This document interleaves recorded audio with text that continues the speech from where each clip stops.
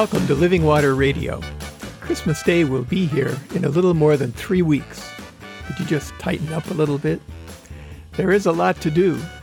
We're getting ready, and almost all of our preparations are totally beside the point.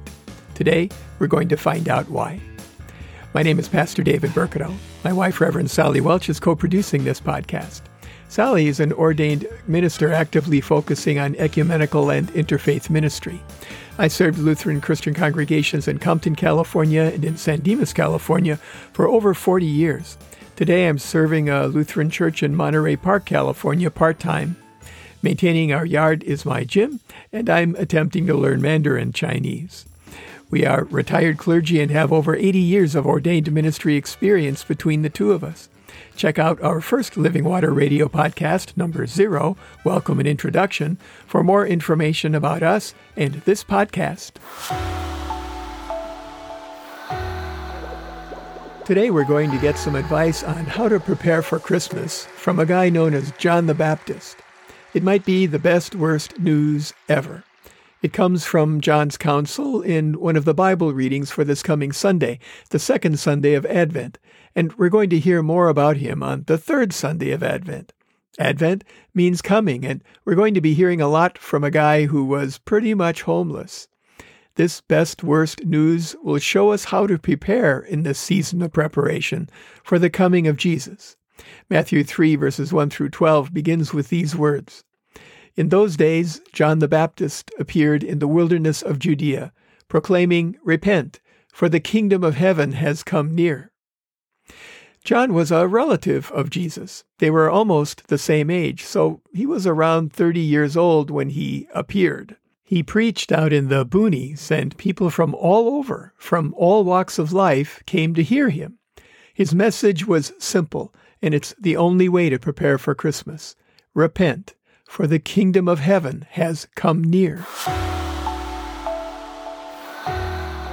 Jesus had been born and was now beginning his public ministry.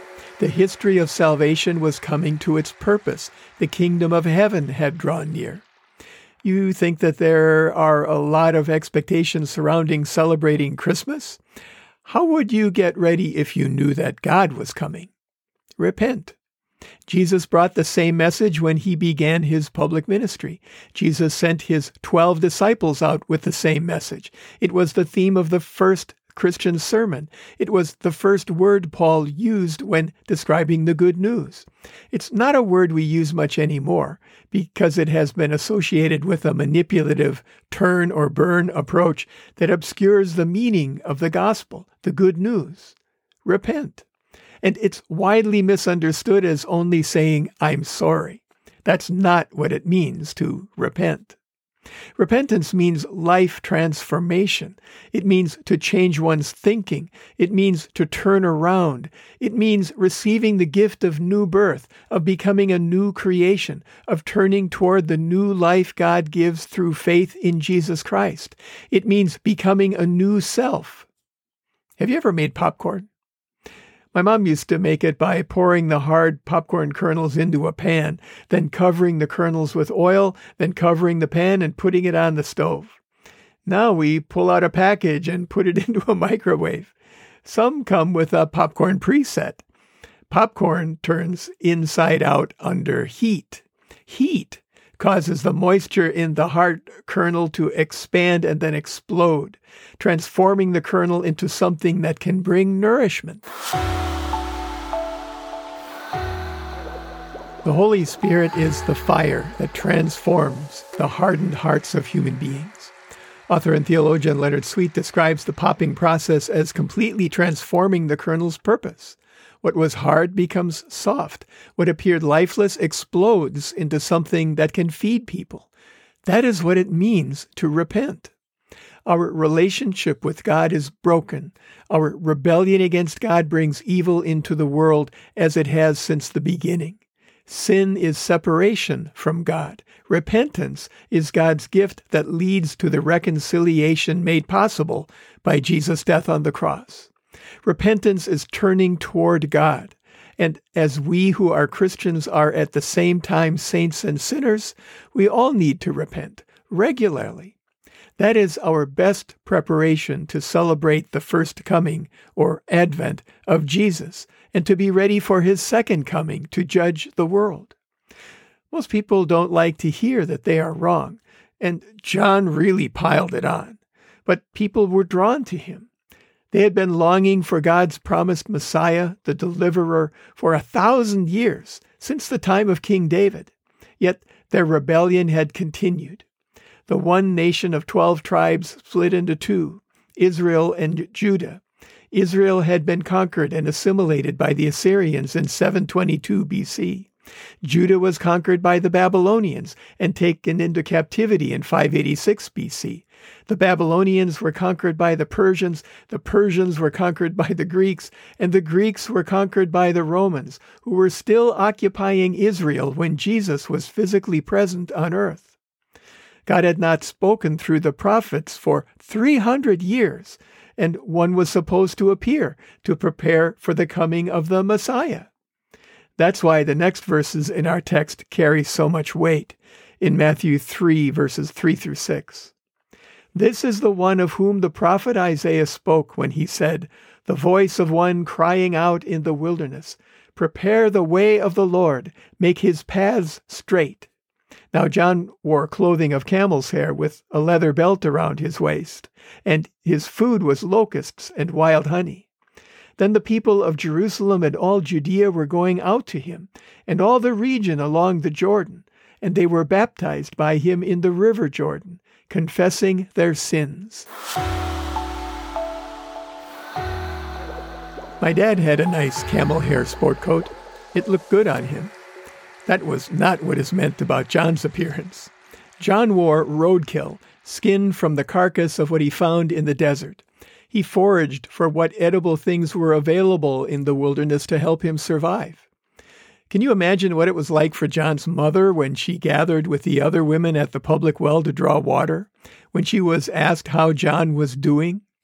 I wonder if she dropped her head and said, "He's living in the desert, wearing skin from dead camels.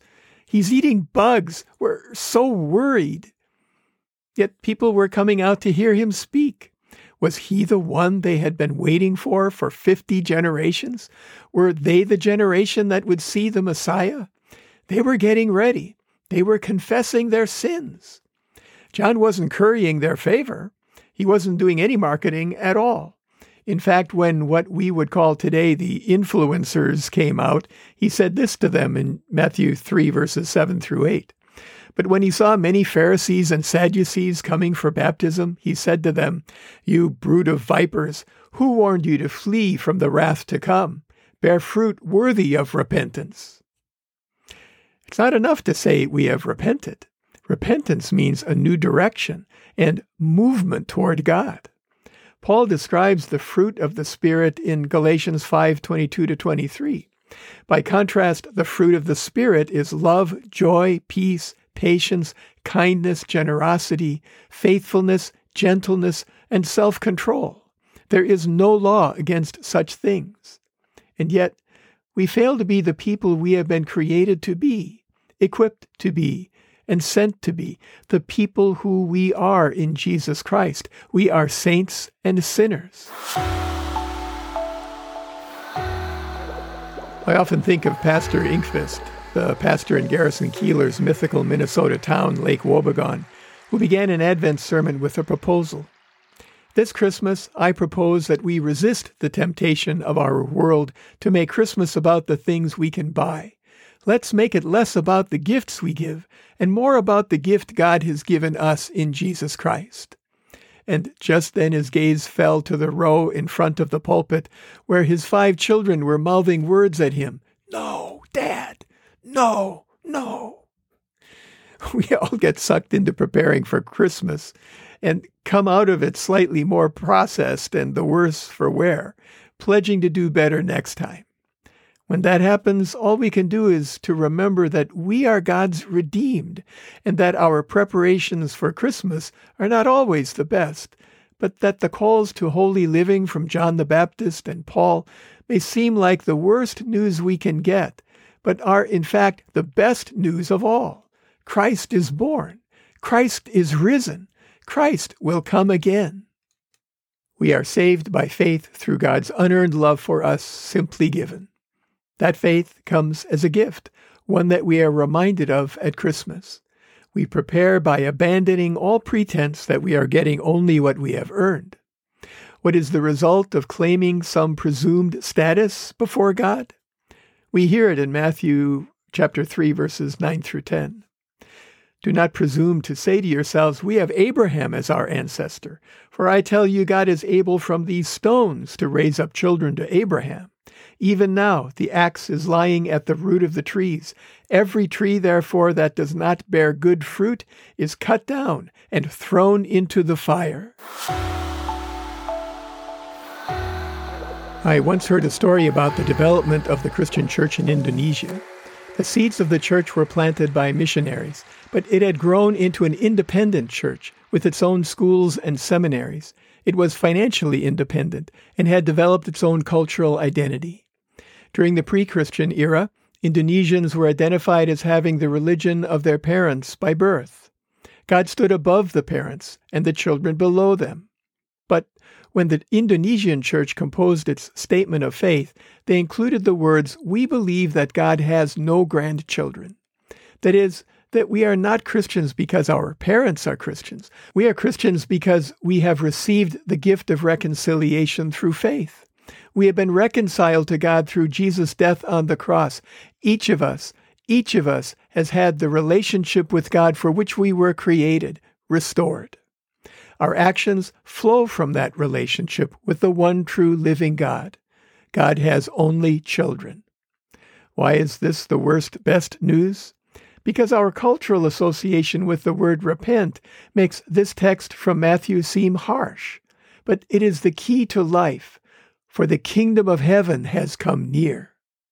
John's relationship to the coming new reality in Jesus Christ is made clear in the concluding verses from this text, in Matthew 3, verses 11 through 12. I baptize you with water for repentance, but one who is more powerful than I is coming after me. I am not worthy to carry his sandals. He will baptize you with the Holy Spirit and fire.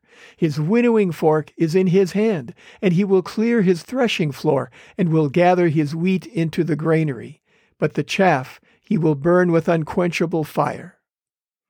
We are not who we were created to be, but we have been redeemed by Jesus Christ at the cross. How do we get ready for Christmas?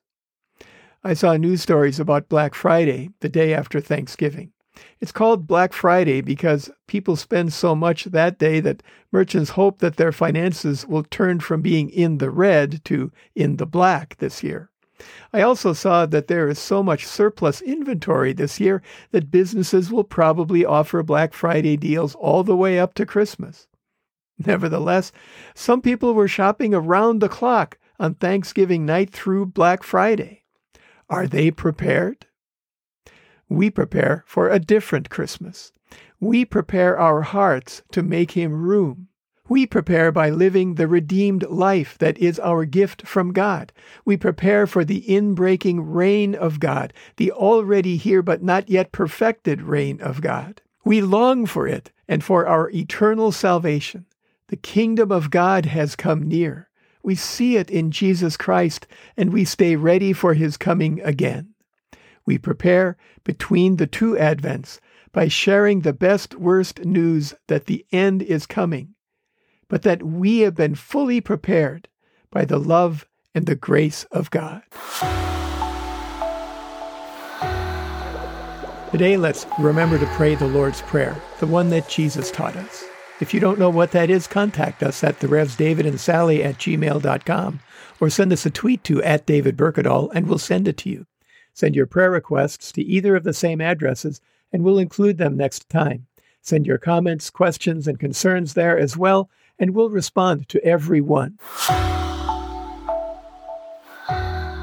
As always, we encourage you to stay hydrated, to open your heart to receive the living water from the source, God's self, the living presence of the one true living God, the God who gave himself on the cross so that all who believe and are baptized might be restored to the living relationship with God for which we were created. Remember your church. Identify one if you don't already have one. Pray about it and ask the Holy Spirit to guide you. Ask a friend about it or a family member. Google it. Contact the pastor. When you have a church, go to or tune into the worship services they have available and support your church with your time, your treasure, and your talent. Pray for and support your pastor and church leaders as they seek to do God's will for your congregation. If you are having thoughts of suicide or are struggling with mental health issues, call somebody. Contact a friend or a relative. Google a local or national hotline. Reach out. There are people around you who will walk with you through this dark time into the light. You are not alone. Wear a mask when you're outside your home. Practice social distancing. Wash or sanitize your hands regularly. Avoid crowds if you can, and be outside if you have to be in a crowd. But most importantly, get your vaccines and boosters. It's the one thing you can do to literally save lives and get us back on track. Be kind to everyone you come into contact with. Everyone you meet today struggles in some way. Be a helper and encourager. Thank you for listening to Living Water Radio. We are here for Christians and for the people of the Los Angeles metropolitan area who are looking for a sense of Christian community, a source of hope, and a way to thrive together as we move into the new normal. We hope you'll tune in next time and invite your friends to do the same. Meanwhile, Sally and I encourage you to open your hearts to receive living water, the presence of the Holy Spirit, and stay hydrated.